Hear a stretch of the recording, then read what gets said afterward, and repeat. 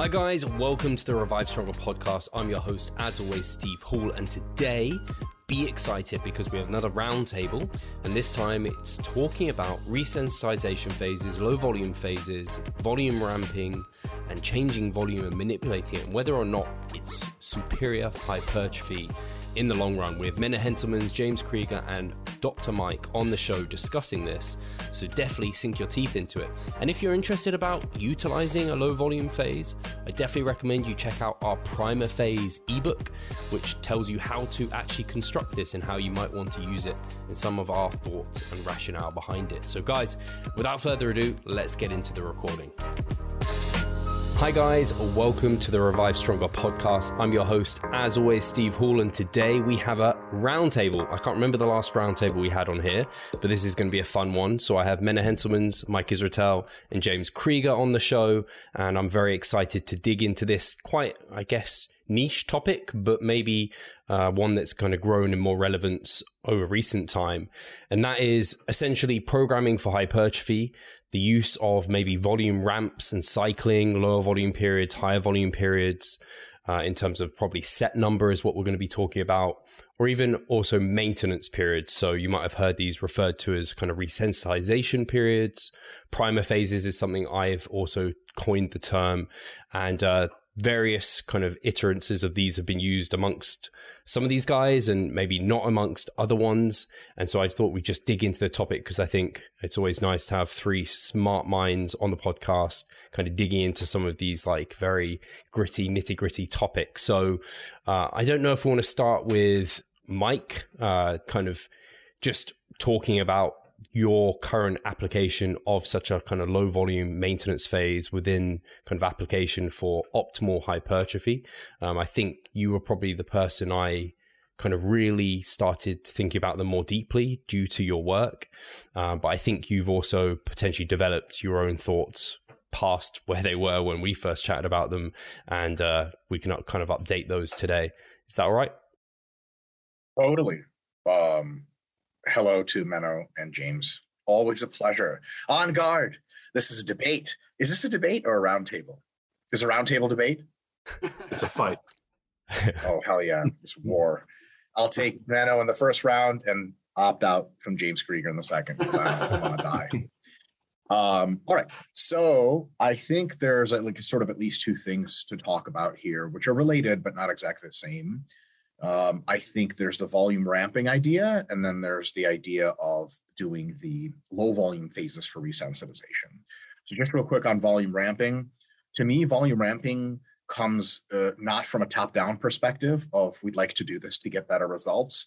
To me, it comes from a bottom-up perspective of if we try with a program we're not accustomed to, different set and rep schemes, different exercises, switching from a fat loss phase to a muscle gain phase. Anytime you make some big changes, and especially after a deload week where your fatigue is low, you just don't need as much volume as maybe sometimes the case to do a good job. And if you want to do more volume than that, you actually end up causing a lot more muscle damage than necessary. And some of that damage may take away from growth. So for example, if at the end of the last mesocycle, you were up to 8 sets on the leg press, and that was what was giving you a really good results, but was just barely within your ability to recover.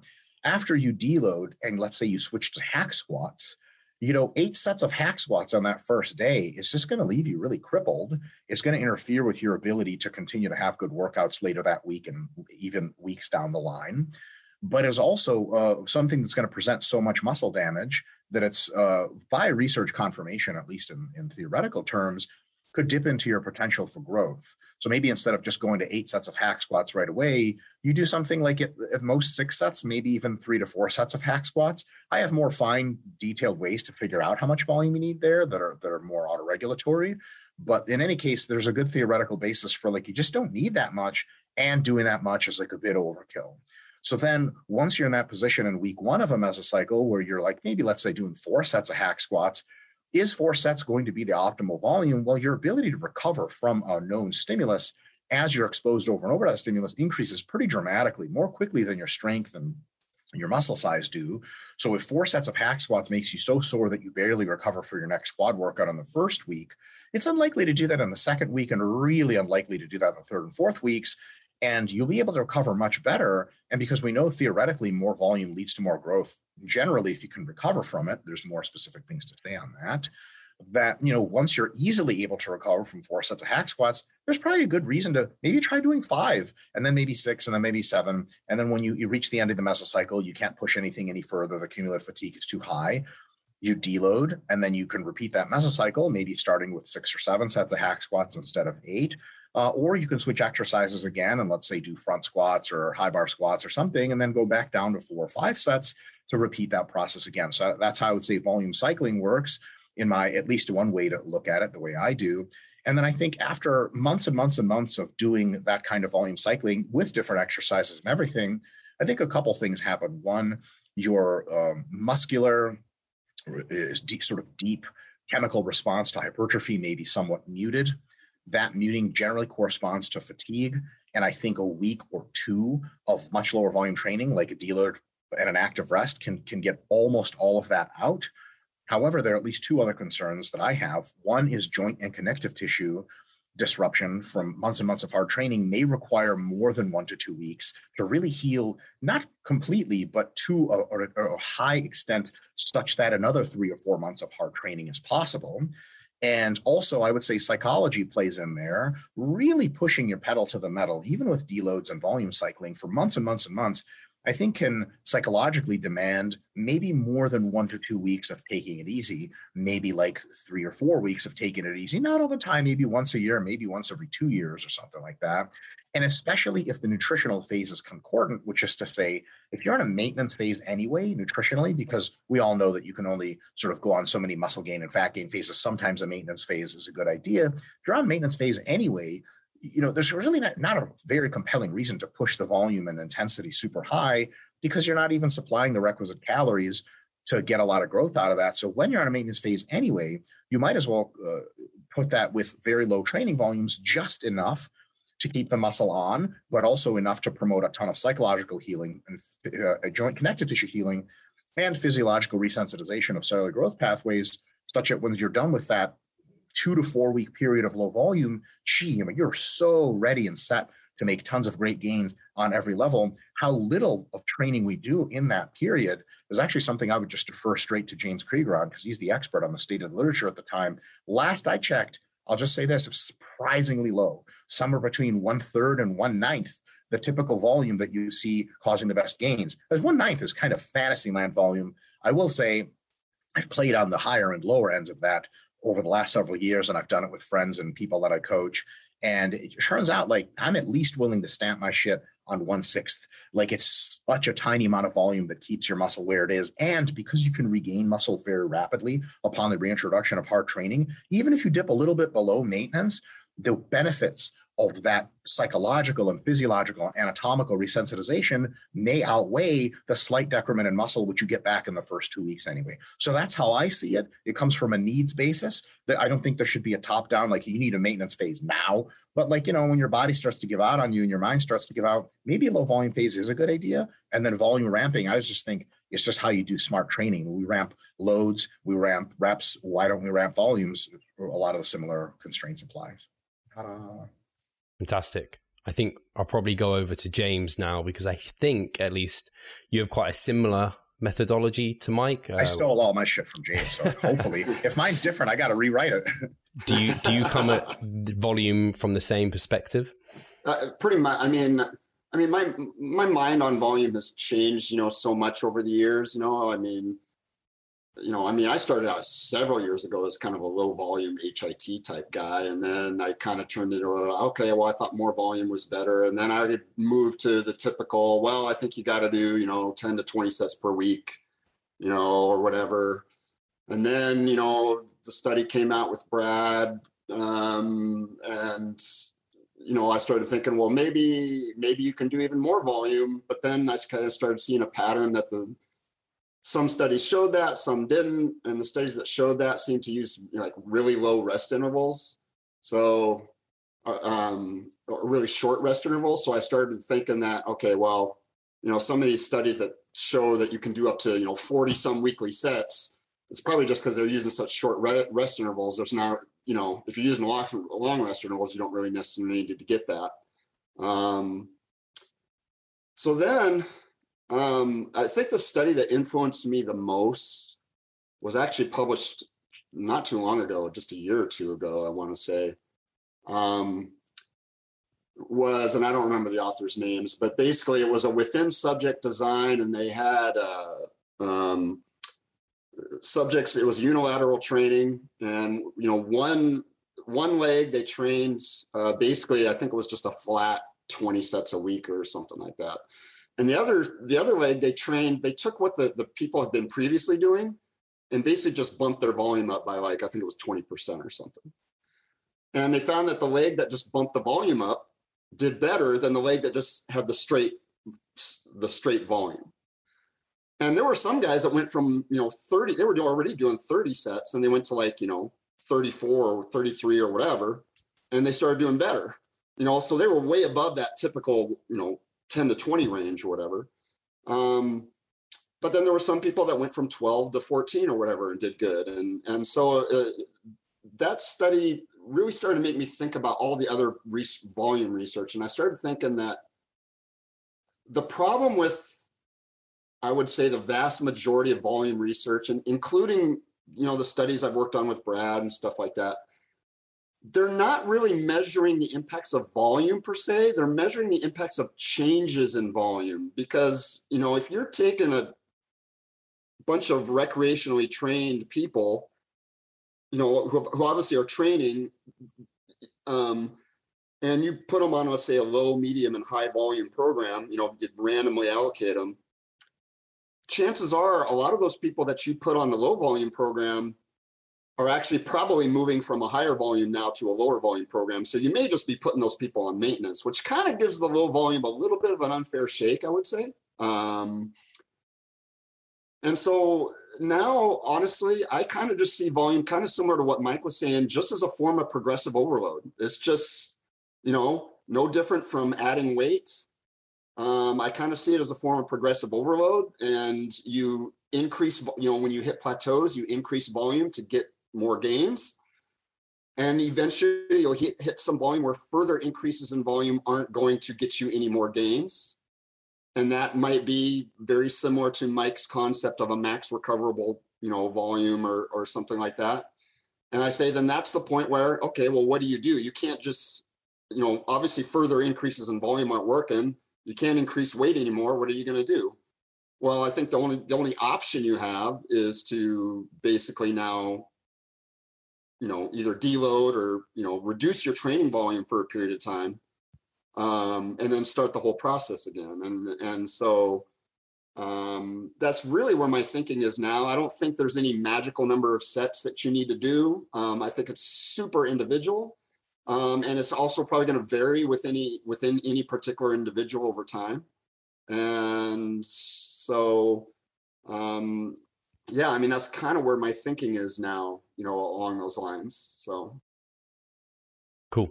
And that sounds very similar to kind of Mike's kind of bringing volume up, deloading, kind of rinsing, repeating. Do you also, after a number of those, implement like a extended period of time at lower volume? Is that something you're a fan of? I think so. I don't know if there's any set formula for it. I think it's going to be highly individual again. Yeah. How advanced the person is, things like, again, Mike mentioned joints and stuff. If you're having joint issues or whatever, you may need to do more extended period of time.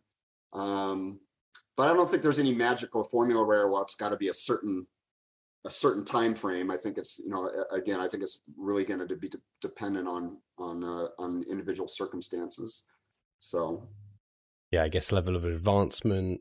How serious someone is. If they have holidays all the time, they're kind of getting those life resensitizations or something. So that sounds smart to me. And I think probably the point of difference is going to come from Menno, because I believe you're less fond of maybe volume ramping and also maintenance phases in general. So I'd be interested to know your perspective, Menno. Yeah, I'd say overall, I very much follow Mike's perspective on volume ramping, but crucial difference over a much longer time period. So not week to week, but more over the course of months, and figuring out sort of where the optimal volume is. So I think one key thing for my philosophy is that a certain muscle, when it's in a certain state, has a certain optimal stimulus. Like physically, there has to be something which includes a certain amount of volume that makes it grow at an optimal level. And the question is, does this stimulus change much over time? Now, I think if the muscle's not changing, the stimulus is also not going to change much. And most research in various lines, because there are a lot of different topics we touch on here with deloads, volume ramping, resensitization, does prior volume influence a reaction to subsequent volume? I think most of that, if you look at like the block periodization literature, for example, and in general, most studies find that on a given total amount of work, you're going to get similar results regardless of how you distribute that work over time, either within the workout, between workouts, over phases, whatever. It's basically like energy balance to a large extent, where the total amount of volume you put in over a certain amount of time period is by and large the number one factor. Now, other things and other measures mainly influence our results because they influence the total amount of volume. So that study that James mentioned is a very interesting one. I'm a little skeptical of it because you have two groups doing sort of the same volume and one group had better gains. And this study doesn't necessarily mean that the prior volume is what influences the results, because it can also simply mean that people have some idea of what their optimal volume is. And most people are probably erring on the side of undertraining rather than overtraining. So if you take their prior volume and you're going to add some to that, you're more likely to be closer to the optimum rather than if you pull some number out of thin air. If anything, at least you're going to probably get a more homogeneous response. So you have more reliable results. Whereas if you decrease volume, there are some people that probably, I think very few people are going to significantly overtrain intuitively. So for most people, probably, if they're recreationally trained to the gym, you're going to decrease their volume. It's very likely, or it's very unlikely that you're going to end up at the optimal volume. It's more likely that they need to increase volume. So it doesn't necessarily mean that it's the prior volume per se. It just means that it's a different method to get an estimate closer to optimum than just picking a number. It's also, one study compared to many other studies along these lines. The literature on this is like, there are very different topics. And like I said, the general trend is that you just have the total volume. Like, for example, there's actually a study that looked at increasing the volume over time versus going all in. And then you see that the people that go all in, they have much more soreness in the initial weeks. And the people that ramp up the volume had almost no soreness over the course of the whole study. But given the same total volume over the study as a whole, their gains were also the same. Most research also finds that training through soreness is something you can do quite safely and it's actually possibly the best way to get rid of it. Although you definitely want to avoid excess muscle damage, and to a very limited extent, soreness is an indication of muscle damage. So I would definitely say it's not a good idea if you went from 0 to go up to 8 sets per muscle group at once. So there probably has to be some gradual introduction there, especially if it's from a longer time off period. But to do it very gradually all the time, I'm not a big fan of. Roughly with deloads, there have been, at least for the purpose of resensitization specifically, I don't think it pans out. There have been a few studies, including a recent one from this year, even this month or 1 month ago, I think. And the first one was 2007 or something, Kutz, however you pronounce it. And then there were 2 blood flow restriction studies that had a deload week, and now there's the new one. And the new one and the Kutz both found that if you ramp up volume very significantly over the course of a training program and then you take a week off, there's no muscle growth. And then the only studies that actually demonstrate that functional overreaching, as it's sometimes called, like you basically have a period where you ramp up the volume a lot and then you intentionally overreach, right? That's actually quite different from necessarily what Mike's doing, which I don't think typically involves active overreaching where you're actually getting weaker. And then you take some time off. In the blood flow restriction studies, I think there's 2 of them, you do actually see that, or at least one of them, I'm not sure. They actually do keep growing, but they actually decreased in strength and even in muscle size by some measures during the training program, which was also quite short, and they were training twice a day most days, I think even, and they were not very well trained. So it was massive overkill during the training program. And then basically when they compared this to similar designs where they just kept training, they found that it wasn't necessarily that you're making gains and then there's this extra bit of gains at the end, but it was more that you're losing gains basically, and you're going back up to baseline in the end. So it's more like, at best, delaying gains. And I think Kutz also found that they just went back to baseline. They didn't really super compensate, which is the idea that you have some extended overreaching periods, or where you sort of dig yourself deeper into a recovery hole, and then you come out of that with a massive surge of gains, basically. I also think anecdotally, that doesn't really pan out, because when do you really see someone make more than, say, 1 increment of weight worth of gains across sessions? That's almost never happens, right? You never see someone do, let's say their squat is 140 kilos, and then they do a deload or even whatever they do, next week they're at 150, right? It almost never happens. At best, you're going to be at, say, 142.5. You add 1 increment of gain, and then it's questionable, was that really deload necessarily, or could you just have kept training and also gained that amount of strength? Other reasons to deload, I think, make more sense, but I'm more a fan of reactive deloading, because the 2 main critiques I have of sort of the traditional deload week is that one, it's proactive, which sounds good, but it also means that you have to sort of guesstimate when you need it, which doesn't necessarily pan out. Like, you don't know when you have poor sleep or higher stress levels than normal. If you have a client, you don't know when they're not going to adhere to the program, when their protein intake may be subpar, for example, and they actually need a deload. Of course, you can estimate it if you're ramping up volume to a certain level. It's more likely that they need it at the end than in between, but in between they may also have periods where they actually need some form of deloading. And 2, it's whole body. So for injury management, for example, I think there are a lot of good ways to manage injuries that are more effective than rest. Rest itself actually is very ineffective as a healing method for most connective tissue, because blood flow to tendons and connective tissue is very low compared to muscle at rest. And active recovery in research is something that has actually been found to help significantly. So then I'd be much more a fan of a lower volume of training rather than complete time off. Plus, you want to do it on a body part specific basis.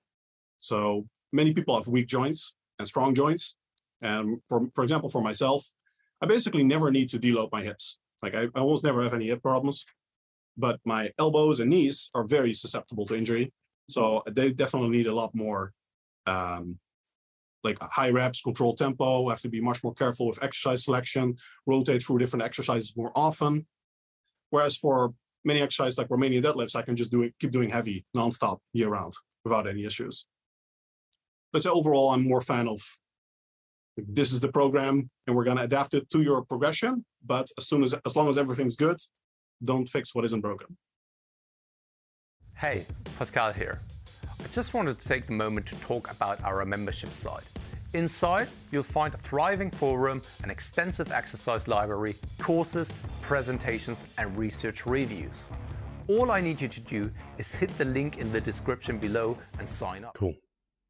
Thank you, Menno. And I think I'd be interested to hear your thoughts, Mike, on kind of the idea, and Menno, do jump in if I've got this wrong, but essentially kind of the average volume is what's going to dictate progress more or less, versus kind of being, if you're higher, you're kind of low and high, meet in the middle. Average is probably like equivocal, whether or not you start at kind of, you ramp it up and come down. So long as the average is there or thereabouts for an individual, it's going to lead to mostly the same results. And anything that's kind of gained through a resensitization period is maybe down to maybe losing something during that period of time, whereas you could have just kind of kept going. And so again, it's kind of almost equivocal whether or not you're getting anything from that. Is that fair, Menno, first of all? Yeah, basically. I would note that specifically volume ramping on a short-term basis, there's almost no research. I think no research, in fact, on that. So we do have good research on deload weeks with overreaching periods, but there are, to my knowledge, no good studies that directly compare a volume ramping in the sense that Mike, for example, would do it or just described, compared to just constant total work equated program, just constant training, keep at that, and we'll see who makes the better gains. Yeah. How do you feel, Mike? All good points. All very good points. So I think that if I was to make a prediction, I would say that given any average volume for a whole mesocycle, I say the average volume is the most important determining factor of the magnitude of gains, and how you structure that volume is significantly less important. I would say this is similar to like total macros versus nutrient timing. That being said, I think nutrient timing does have an effect. It's just smaller. And I think that volume ramping or how you organize your volume through the mesocycle probably also has an effect. It's just not that big. So I'd also say what I would describe that I'm a proponent of, I wouldn't describe as volume ramping. I would describe as volume autoregulation. So you sort of try to anticipate a scenario where every training session is ultra high quality before you even start your mesocycle. What does ultra high quality mean? It means that you are supplying a sufficient amount of volume to get some sort of indication that you're going to be getting some growth. So you should be feeling significantly weaker in the muscle group after training is done. You should probably have some sort of pump. Like if you don't have any pump and you don't feel any weaker, it's not really clear you did anything to the muscle, and there's probably no impetus for it to grow. Also, we know that while overlapping soreness in an acute sense is probably not a big deal, I'd say chronic overlapping soreness is probably not the ideal way to promote recovery and growth. And I would say that if you ideally can no longer be sore by the time you train the muscle hard again, you can train it the hardest possible, have the best mind-muscle connection, get the best tension, and probably get the most growth, and so on and so on and so on. And we also know this, that the directly muscle damage does impede hypertrophic outcomes, and that while delayed onset soreness is not perfectly correlated with muscle damage, there is absolutely some kind of relationship, and especially a good relationship at the extremes. If you're a little bit sore, can we say you're ultra damaged? Probably not. If you're ultra super mega sore and you can barely bend your legs, I would say that you're probably muscle damage is not close to zero, and you're probably paying some kind of price. If anything, when you're ultra super psychotic sore, it's going to be difficult for you to train very hard because you got to match or beat your previous week's efforts. And yeah, man, when you're really sore, that's really hard. And also, I'm fully inclined to believe that soreness probably does increase injury risk, just marginally, but enough for us to not want to put ourselves in a situation where we have to train psychotically sore all the time. So if we want good workouts that are sufficiently stimulative and not overly taxing, we're going to want to pre-plan those ahead of time before we start. So if I talk to someone about making their plan and I ask them, how many, you took a deload week last week, they say, yeah, I'm pretty fresh, a little bit out of shape in that case, right? And they, typically they say they do 10 sets of quads per leg workout or something like that, just to keep it a nice round number, nice and simple to work with. If they typically do 10, or if they last mesocycle did 10 quad sets every single session that they did it, I would say after a deload week and maybe changing their quad exercises, my best guess is 10 would actually net just a bit more soreness than we want. And it would sure send some growth stimulus, but maybe like the ratio of damage to growth stimulus is not ideal. So maybe what I would say is, hey, let's start out with like 7 or 8 sets and see how you feel. And there's ways to auto-regulate within the session. So you're doing the sets. If you get a gnarly mind-bending pump and your muscle is absolutely drained, I'm personally of the opinion that you should just leave the gym because there's nothing more to be done that's going to be beneficial. I know people who have trained with such high volumes that they get a pump in their chest, and then an exercise later, they start losing the pump, and then they do another exercise after that. That to me is completely insane.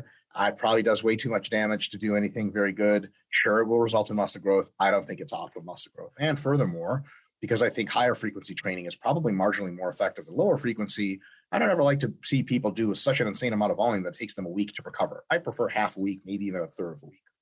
So we put someone into that paradigm. All of a sudden, we say we guessed 7 sets. And they say we were correct. They get nice and sore, great pump, great workout, great mind-muscle connection, tons of tonnage moved, everything's going well. The next week that they repeat that similar workout, are we betting that 7 is still going to be the right answer? Well, maybe.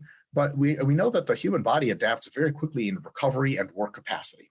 It doesn't adapt recovery work capacity over the course of months. It does that too, but it actually adapts pretty rapidly week to week, especially if you're dealing with novelty, which after deload by definition you are, and especially if you're changing the exercises, that's a lot of novelty. So in week 2 of that same program, 7 sets of hack squats in the first week, maybe something like 8 or 9 sets of hack squats will check all those same boxes that 7 checked in the first week.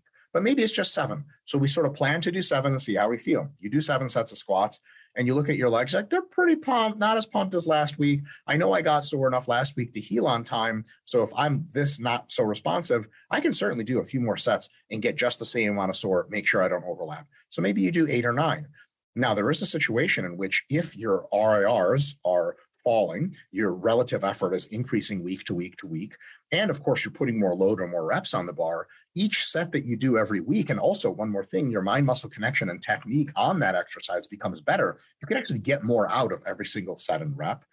What ends up happening is you may reach week 3 and you actually just do 7 or 8 sets the same as you did last week, but because the load is higher, because the relative effort is greater, because you're better at the exercise and better at recruiting muscles, you may not need any more than 7 or 8, and you just cap it. And I think that's to Menno's point of like, when you lock something into an effective pattern, just keep going. So I'd say if you're getting great pumps, you're healing soreness on time, and there's no obvious impetus to increase the volume, I wouldn't increase the volume. Typically, the way I actually train in real life is if I have, let's say, a 6-week progression, it's pretty low volume in week 1, much higher volume in week 2, maybe a little higher, the same in week 3 and 4 and 5. And week 6, I'll bump the volume, or maybe I'll keep it the same. So it's kind of an intro ramp and potentially a little exclamation mark at the top. The only reason to do the exclamation mark at the top before the deload is because there's theoretically some benefit to doing even a little bit more than you can continuously recover from.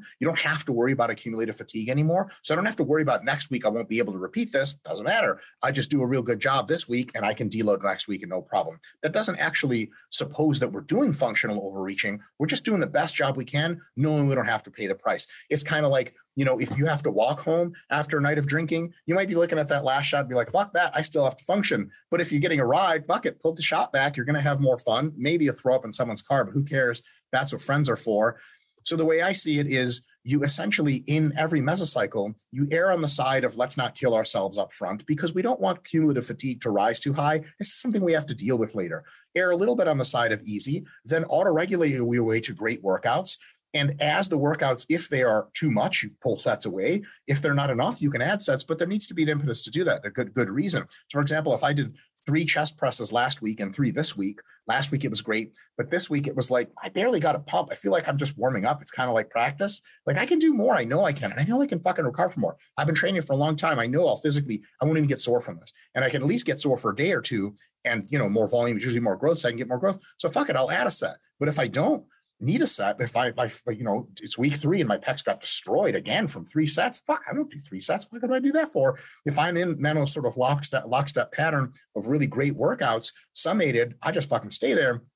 But I know it's unlikely that the first week is going to look like week 3.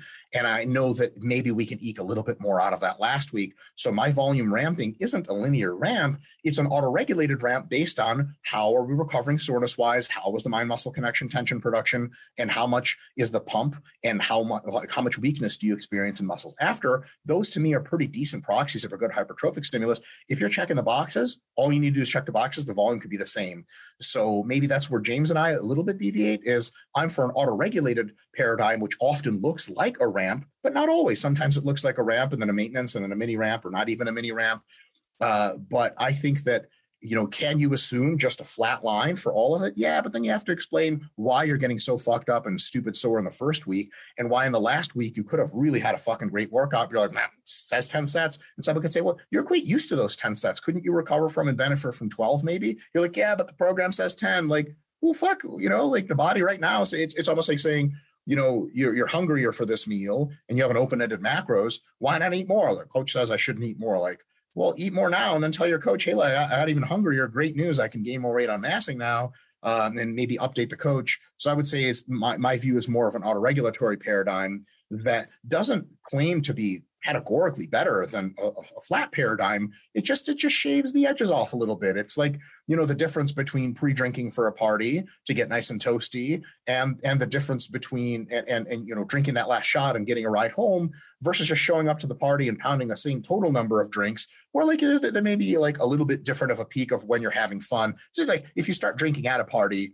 you have to like fuck around with the people you hate sober. And if for at least half an hour, that's bullshit. We've all been there. And, so if you can pre-drink, ramp into it, you'll have a great time and you leave with a great time. How much better of a time is that? Not much. Maybe I say 5, 10, 20%, something you can only really detect on advanced, intermediate, and advanced individuals with very well designed research studies. Like Menno said, 0 of those studies actually exist on anyone. So it wouldn't catch them. But, if I'm just using as logical approaches I can figure out, I'm going to auto-regulate a little. I'm never going to do a flat program just because an average volume, it's going to be the same. And by the way, volume ramping for myself, and I think for James, looks like this. And then the next mesocycle, it's not like we finished at 40 sets last meso. It's got to be 45 this time. No, it's not. You start where roughly you think it's good, and then you see where it takes you. So for me, my mesos go from like 10 to 20 sets, and then 10 to 20, and then 11 to 21, and then I deload, and then I'm so much stronger than I was at the beginning of that process. Now each set is more effective. I might actually do less volume in future mesocycles, but I still do that ramping style, and I'm open-minded to the fact that sometimes you need more volume and sometimes you need less based on the conditions presented at the very moment. I'd say that's the first part is very much in line with what I do, and I'm also a big fan of auto-regulating. I probably go by more objective metrics. Like I'm big on work capacity, for example. And of course, progression itself is always the most important variable. And then I just spend more time trying to lock in the perfect volume in the long term and staying there. So the first part is actually the same. It's probably more different in practice because if you come from deloads more often, then you're going to do the initial ramp more often. And if you don't, then you're going to stay at the sort of the average more long term. But the additional part and the key of finding a sweet spot is very much in line with what I recommend. Awesome. One quick thing. I think James can probably speak to this more because this is a study I found out through him. There's at least one study that shows that folks that did, I think, like 3 individual ramps with like 2 weeks off in between each one gained the same amount of total muscle as people that were training actually the entire time, which you can pick apart that study on a variety of methodological grounds. But I think it at least illustrates that there's some way to construct a paradigm in which you actually do like roughly 2/3 of the total work. But based on the fact that the body loses muscle much more difficultly than it gains it, you can actually do less work and get the same results at least, which at least from a long-term perspective of keeping your body together to accomplish big goals is maybe a better idea than just pushing the pace all the time. I don't know if James, you want to speak to that study or if there are other studies like it since then. That study was done a fair number of years ago, but they took 3-week periods completely off, like no training at all. And then they just went back to the training program that they were doing. And by the end of the study, both groups had gained the same amount of muscle. Now it was untrained subjects. So, there's that caveat there. But, to me, it was just a little bit fascinating. I mean, I'd love to see something where rather than taking 3 weeks completely off, what if you had 3-week, like really low volume periods, would the overall effect be the same? Would it be different? I don't know. A lot of this stuff is so hypothetical, because again, there's not a lot of studies on this stuff. And even of the little research you have, there's limitations and things like that. I mean, I also want to clarify where I am. I'm very much auto-regulatory in terms of volume, at least now, just in the sense of, probably not as rapid increases in volume. Not saying that Mike's increases are really fast, but not as fast as I'm probably a little bit more closer to Menno. Basically, I just use progression as a signal whether to increase volume or not. So, I mean, if someone's gaining on a certain volume for 10 weeks, there's no reason to change. There's no reason to increase. There's no reason to change the volume. So I would keep the volume there until they finally hit a plateau. And then we're like, okay, let's try bumping the volume up. See if that stimulates more progress. If it doesn't, I might try bumping the volume up again. And if a couple successive attempts to increase volume don't stimulate further progress, so it's very auto-regulatory, then I'm like, okay, well, I can't I'm not going to just keep adding more sets. Obviously, I got to change something. So that's where I'd probably, bring volume back down, maybe change exercises. I don't know. I will say, and this is purely anecdotal, it's really interesting. I mean, I've been, lifting weights since I was 1920. Since the year 1920. Yes. Hey, dude, I'm like Captain America, dude. I'm like, that's how old I am. So I'm 47 now. And so it was really interesting that the pandemic was a very good experiment for me. So when the pandemic first hit, my gym closed down. I don't have home gym equipment. And home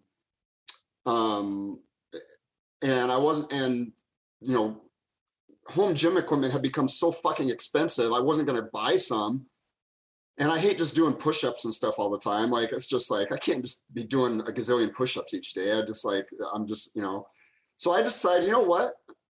I had some nagging injuries and things like that. You know what? I'm just not going to lift. I'm not going to do anything. Maybe I'll go for walks. I just did nothing for like probably the longest time off of training I had ever had since I was 20 years old. Like, this was probably a good 3 months, at least a 3-4 month period.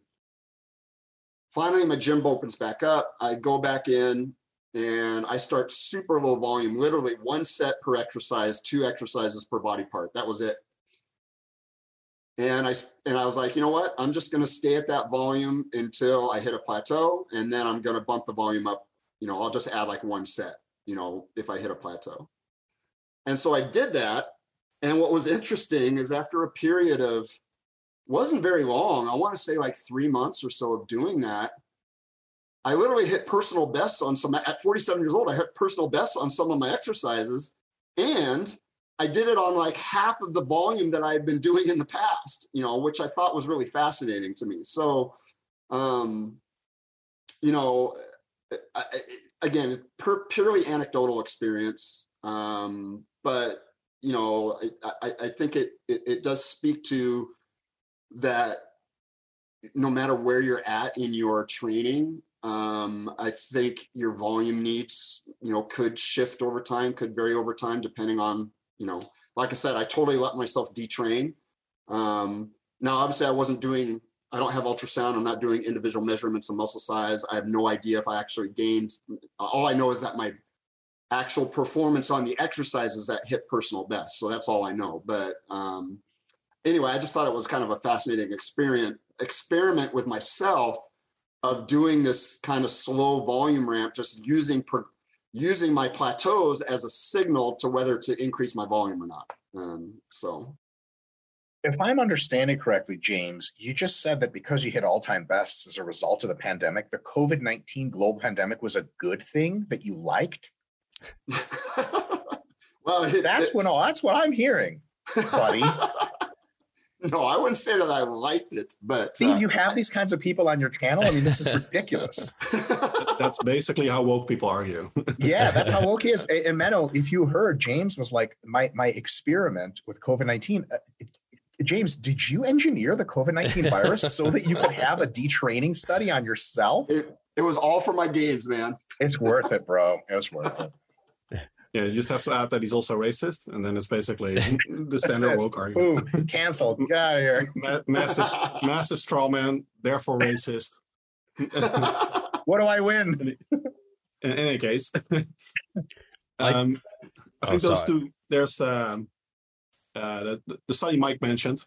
There are 2 of them. I think it's good to add some points to that because they are very interesting studies, and taken at face value, they would indeed show that. Oh, you can just take a few times off training and you get the same results.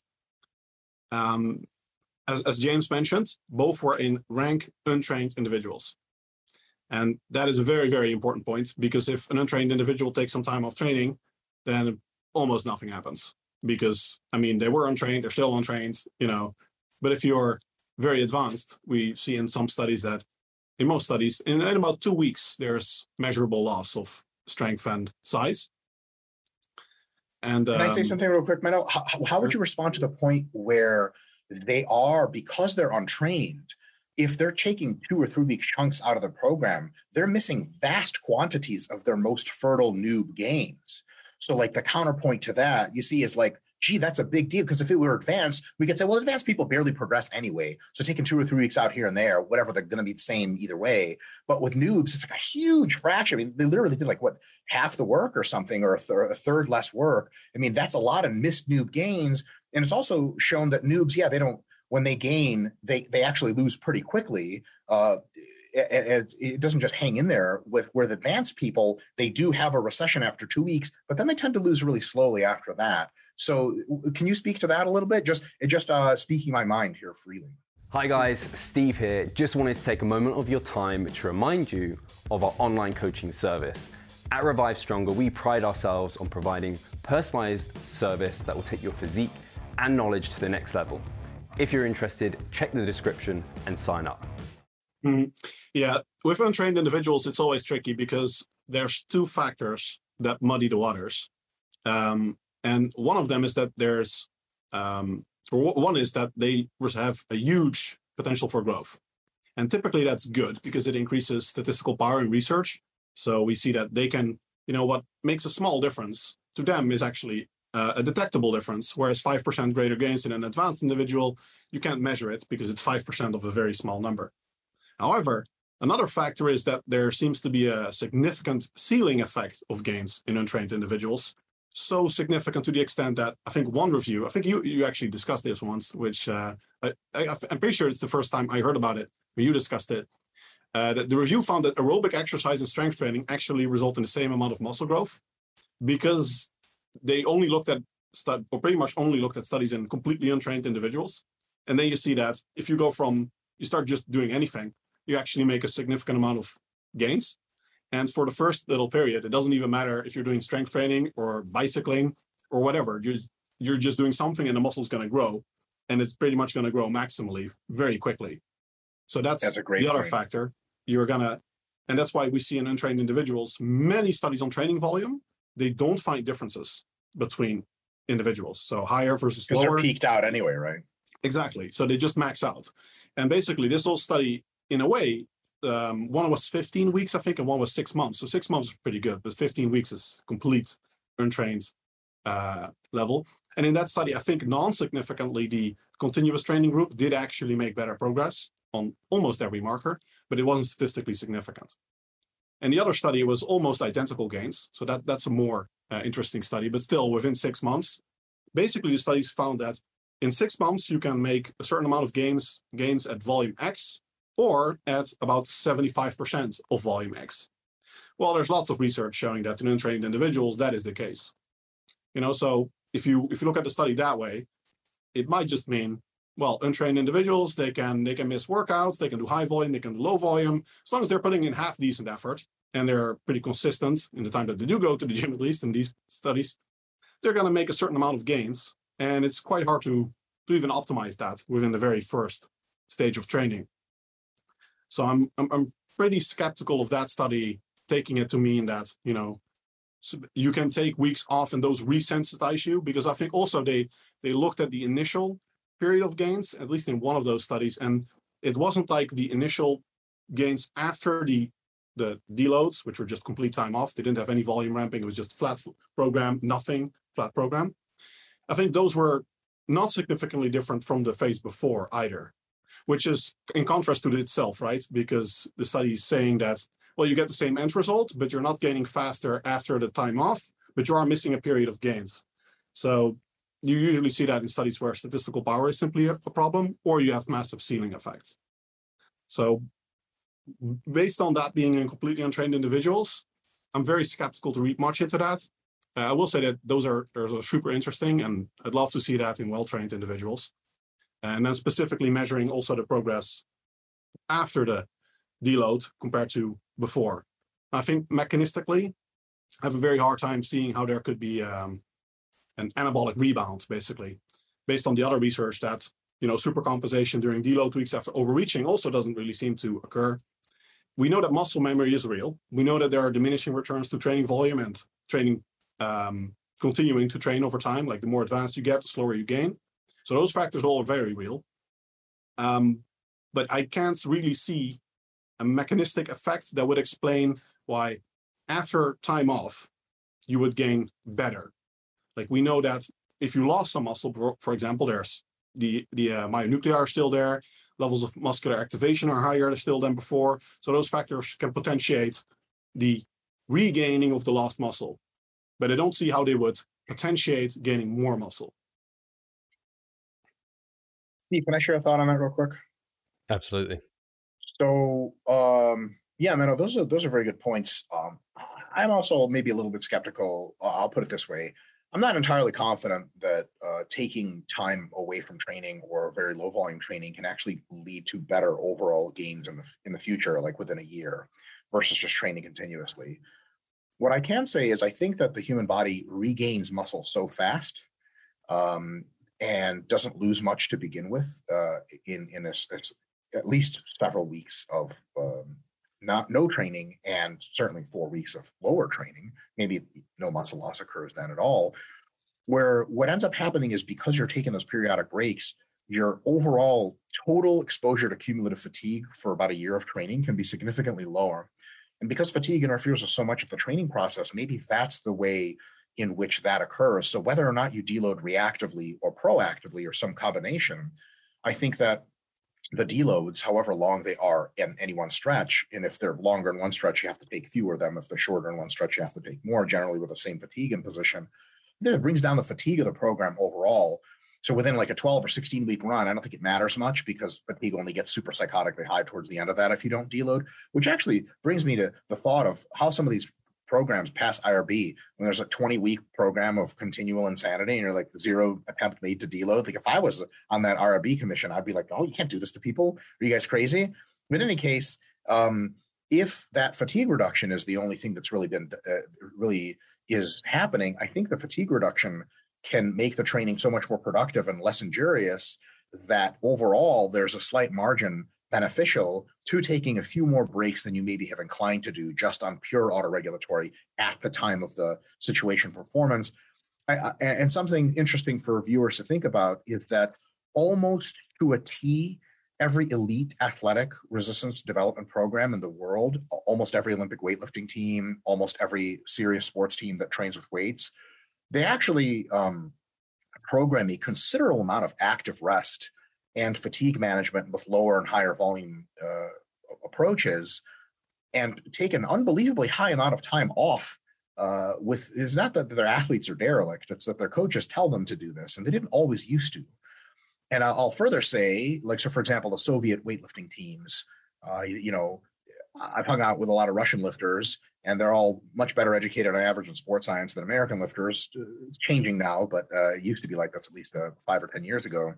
And a lot of these guys, after they, win world championships or whatever, they'll like just go to Europe, Western Europe, with their ponytails or other strange haircuts and their fanny packs and capri pants. That's cool Eastern European way to dress. And they just walk around Eastern Europe for a month and just go to clubs and have fun and eat food. And they don't even lift weights.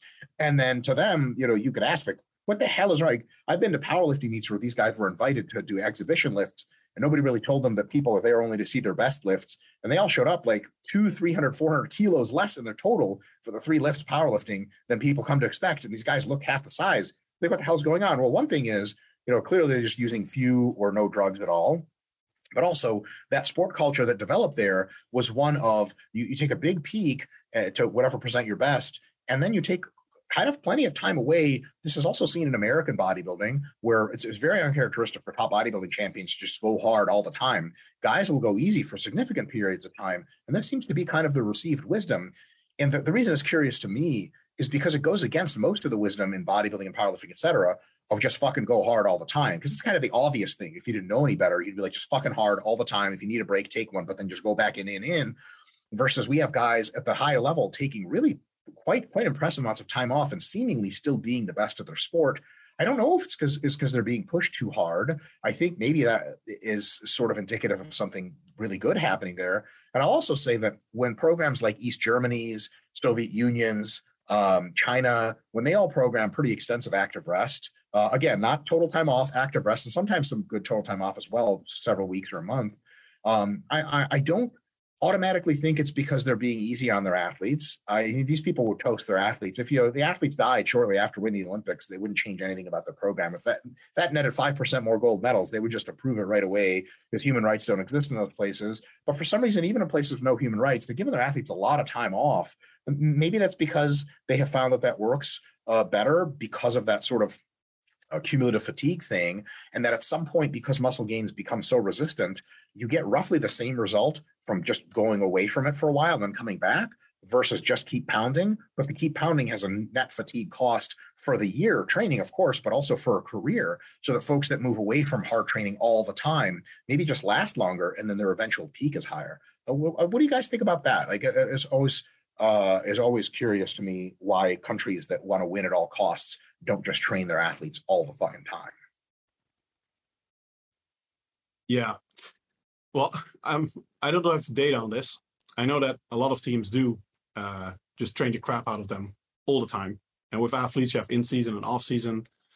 There's also a lot of athletes where it's definitely not a wisdom aspect. I mean, even at the Olympics, so many athletes still use cocaine, drugs. Like even the night before a competition, they go drinking.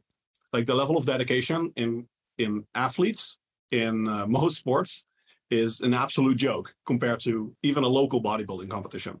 Agreed. Like that sounds controversial, but if you know even a small number of athletes, of bodybuilders, it's completely different level. Like a bodybuilding show, the effort it takes with your nutrition, and also not just showing up twice a day to haul ass for 4 hours a day, but also your nutrition, your lifestyle, everything. And then for pro bodybuilders, on top of that, meticulous drug usage, which is actually also very difficult and requires a lot of discipline and etc. It's a completely different ball game, no pun intended. So, I would like to see data on that. If teams that program rest, for example, are more successful, I'm just always very wary of reading anything into these things. Also, I've coached a few of those kind of athletes I've coached, and the time off periods are not so much planned in many of them. Like either they're just injured, or or it's just the drugs, like side effects from the drugs that they have to stop, or they're really not that dedicated.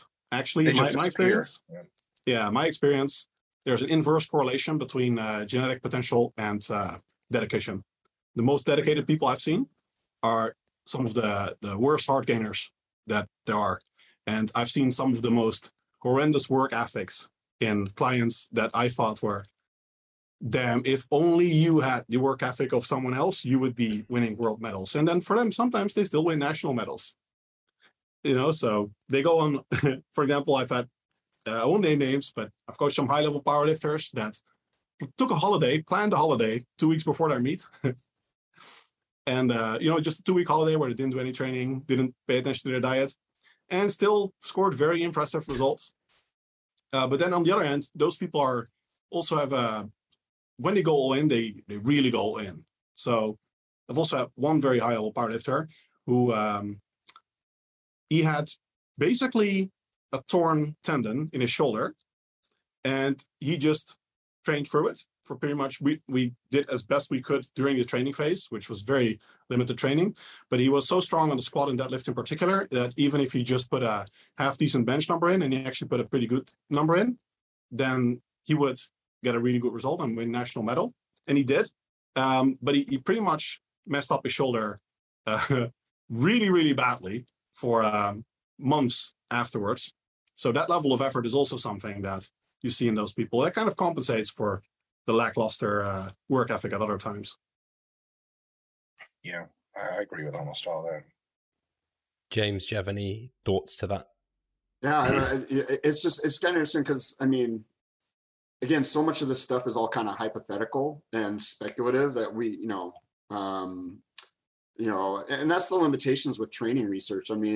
The fact is that most training studies involve college students who are basically on a quarter or semester system. That's one of the reasons why studies only last like 12 weeks or something.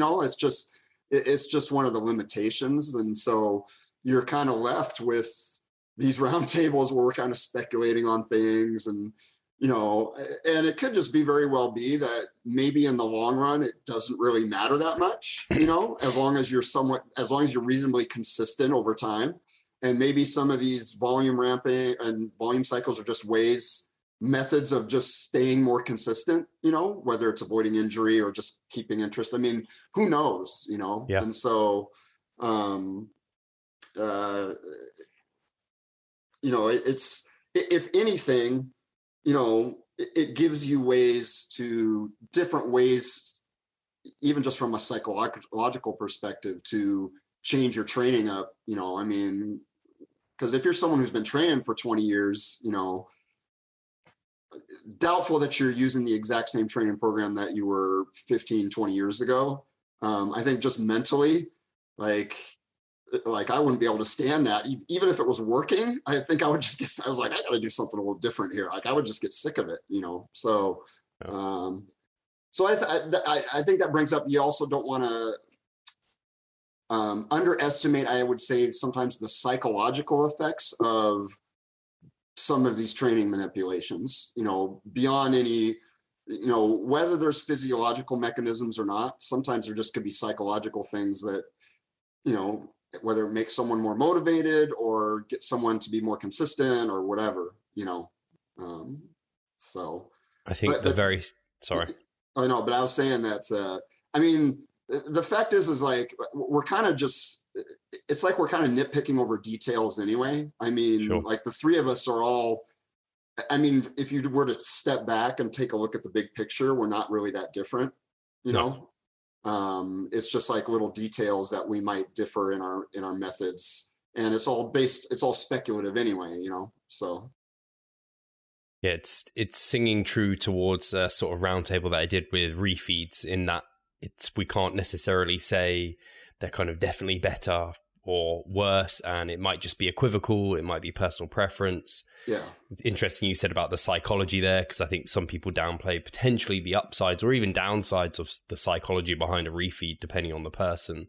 Yeah. So again, it's one of those, like, do we end up, if average calories are in the same place, do we end up in the same place with or without refeeds, or maybe diet breaks? Same with like rates of gain and using more frequent mini cuts versus longer massing periods. People will argue maybe it just ends up at the same place. And then I guess you take the individual into consideration, and N=1, like what results are you seeing with your clients, and what's happening in real time. And like you said, James, ultimately it all comes down to like a lot of consistent hard work. Yeah. As long as you're getting that in, you're probably seeing a lot of what you want to be seeing. So use some of these tools in your toolbox, however deemed appropriate for that individual. So I don't know if any of you guys have anything additionally to add to this kind of roundtable. I would say that we don't have to be too nihilistic about it. If we look at commonalities, for example, we're all erring on the side of relatively higher training volumes and looking for ways to accommodate that. We're not high IET proponents, and we're also not on the side of absolutely crazy volumes. All methods that we discuss involve autoregulation and ways to regulate fatigue. I think none of us are big on board of active overreaching, like actual overreaching where you get weaker and potentially even lose size to get crazy supercompensation afterwards. So I think there are quite some commonalities. The variation we plan is also strategic or autoregulated. And not completely random. And we do have at least 2 studies showing that basically random type, both, I think one study on exercise selection, just randomly alternating in exercises, and one study randomly using some advanced training techniques from Damas et al., relatively recent. They found that even though in the Damas study, they did on average higher volume, they made the same, so no better gains. So just variety just for the sake of it is also not something that's beneficial. I think probably it's good to emphasize those, the commonalities, and also what we're not doing. And then, and that there are still big gaps in the literature. And you're all getting results, which is great too. And I think actually, importantly, you mentioned the similarities was however you do decide to deload or back off, reactive or not, you're always kind of tapering back into the program, which was something I definitely took away from. Like, everyone does that kind of that intro initially because of the unwanted side effects that maybe going too hard too soon with too much volume would bring, which I think was a great take home, if any, from the whole discussion as well. Anything you wanted to add, Mike? I have one thing to say when we're not recording anymore, but I have done saying anything, but it's live. Awesome. Guys, thank you so much. Bad when even Mike won't say it live. Crazy, right? It must be real bad. Guys, thank you so much for taking the time. Hopefully the viewers have taken something away from this, and we'll catch you next time. Take care.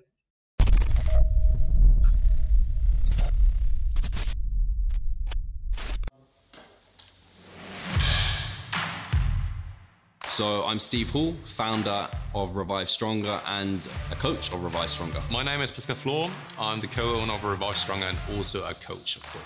Revive Stronger has probably been going solidly for 3 years, roughly about 3 years. Revive Stronger, to me, it is becoming kind of my child, my foster child. It's the gathering and getting together of like-minded people.